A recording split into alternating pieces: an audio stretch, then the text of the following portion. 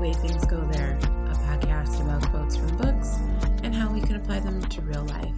I'm Tiff Cohen. Today's episode is from a book of poetry by Aija Mayrock called Dear Girl. You may have seen Aija on Instagram. She has a lot of slam poetry that she performs on there, and she also takes her platform and gives back to the Jewish community.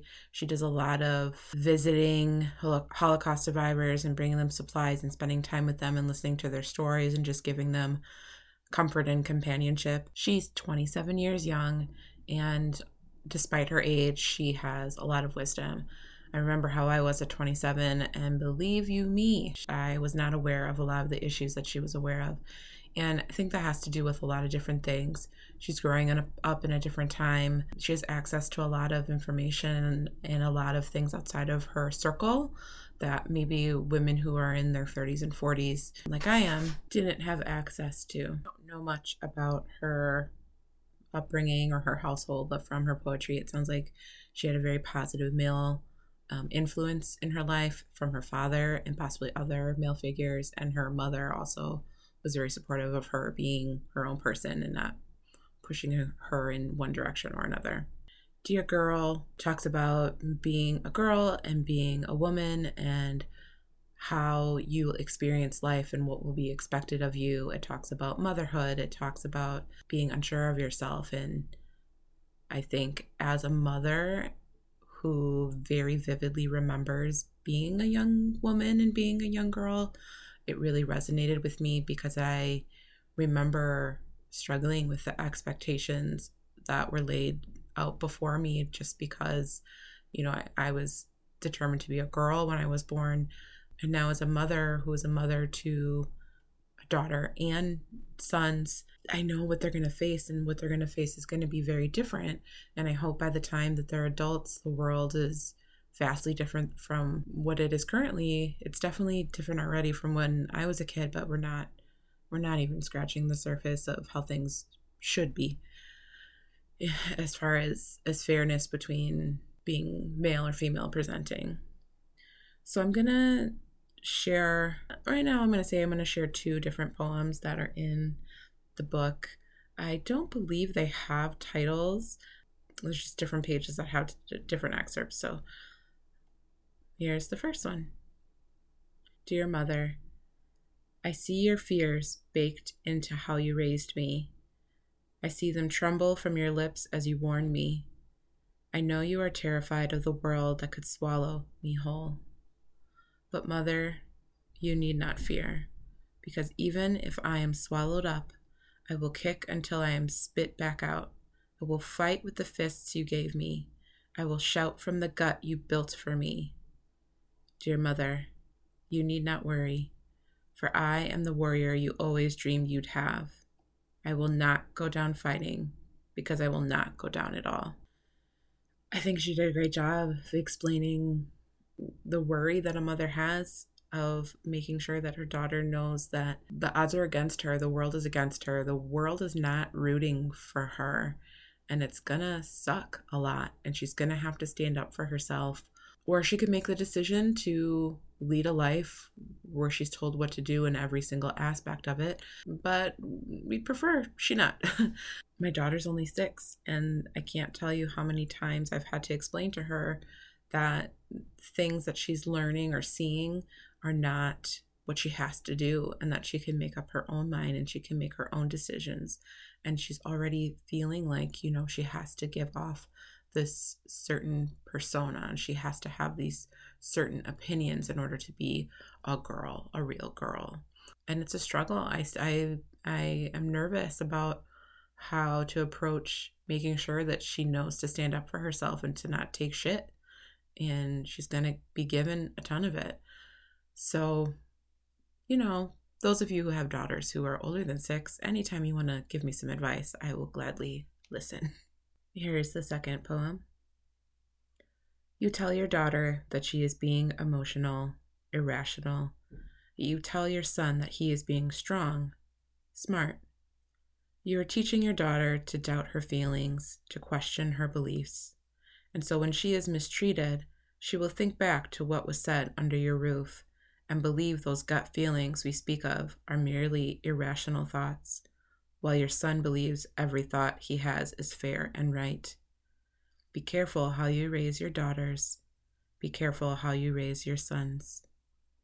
I think this is a great example of actually having conversations about how your children, both your daughters and your sons, are being treated and how you're treating them. I think silence goes a long way too. Growing up, I was very observant of the relationships that were around me. I grew up with both parents in the household. It wasn't necessarily the healthiest relationship. I know that there are several other worse situations than what I grew up in, but I did not feel, more often than not, I felt like my parents were together because they had to be, not because they wanted to be. And while that's not necessarily mistreatment, is it? I don't know. When I was of age to start dating, I was in a situation where I was not with someone who was with me for the right reasons. And there was a time that my mother tried to have a conversation with me about it, and I didn't want to listen to her at that point. And at this time I was, I don't know, late teens, early 20s maybe. And I was just like, I don't want to hear it. And I think if those conversations were had or explained to me or shown in my own parents' relationships and while I was younger, maybe when I started to have my own relationships, I would have known what a healthy relationship was and a healthy response was, and that I didn't just have to take it when I was being mistreated or just assume that because I am a woman or a girl that I am wrong and that I should default to the man that I'm with, because that was essentially the message that I got growing up in the 90s.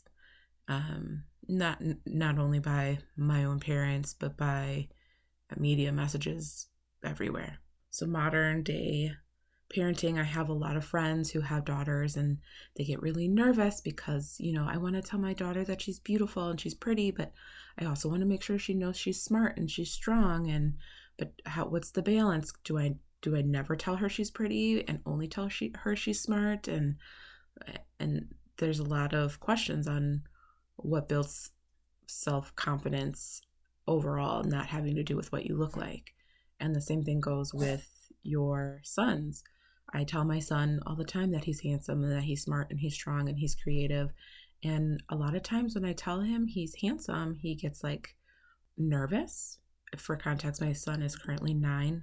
He's just like, Mom, when I tell him he's handsome, but I want to make sure that he knows that he's not just how smart he is or what he can do. He's also a beautiful person on the outside as well as inside. Just like my daughter seems to really rely on, I'm beautiful and my hair looks like this and the clothes look like this and I have this makeup and I have the dress. But I think because her brother really likes being creative and likes reading and likes writing, she's really into that as well. So that's helpful. Also, us as parents, we do those things too, and she wants to be like those around her. It's such a fine line between you don't want to not pay attention to what they look like or their style or their outward appearance, but you also want to.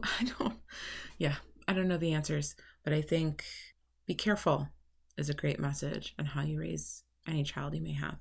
So the next time that you hear someone tell their daughter that, they should be quiet or they shouldn't do that because it's not ladylike or girls don't do that or boys don't do that, I think you should go there. I think you should say, well, actually, they can.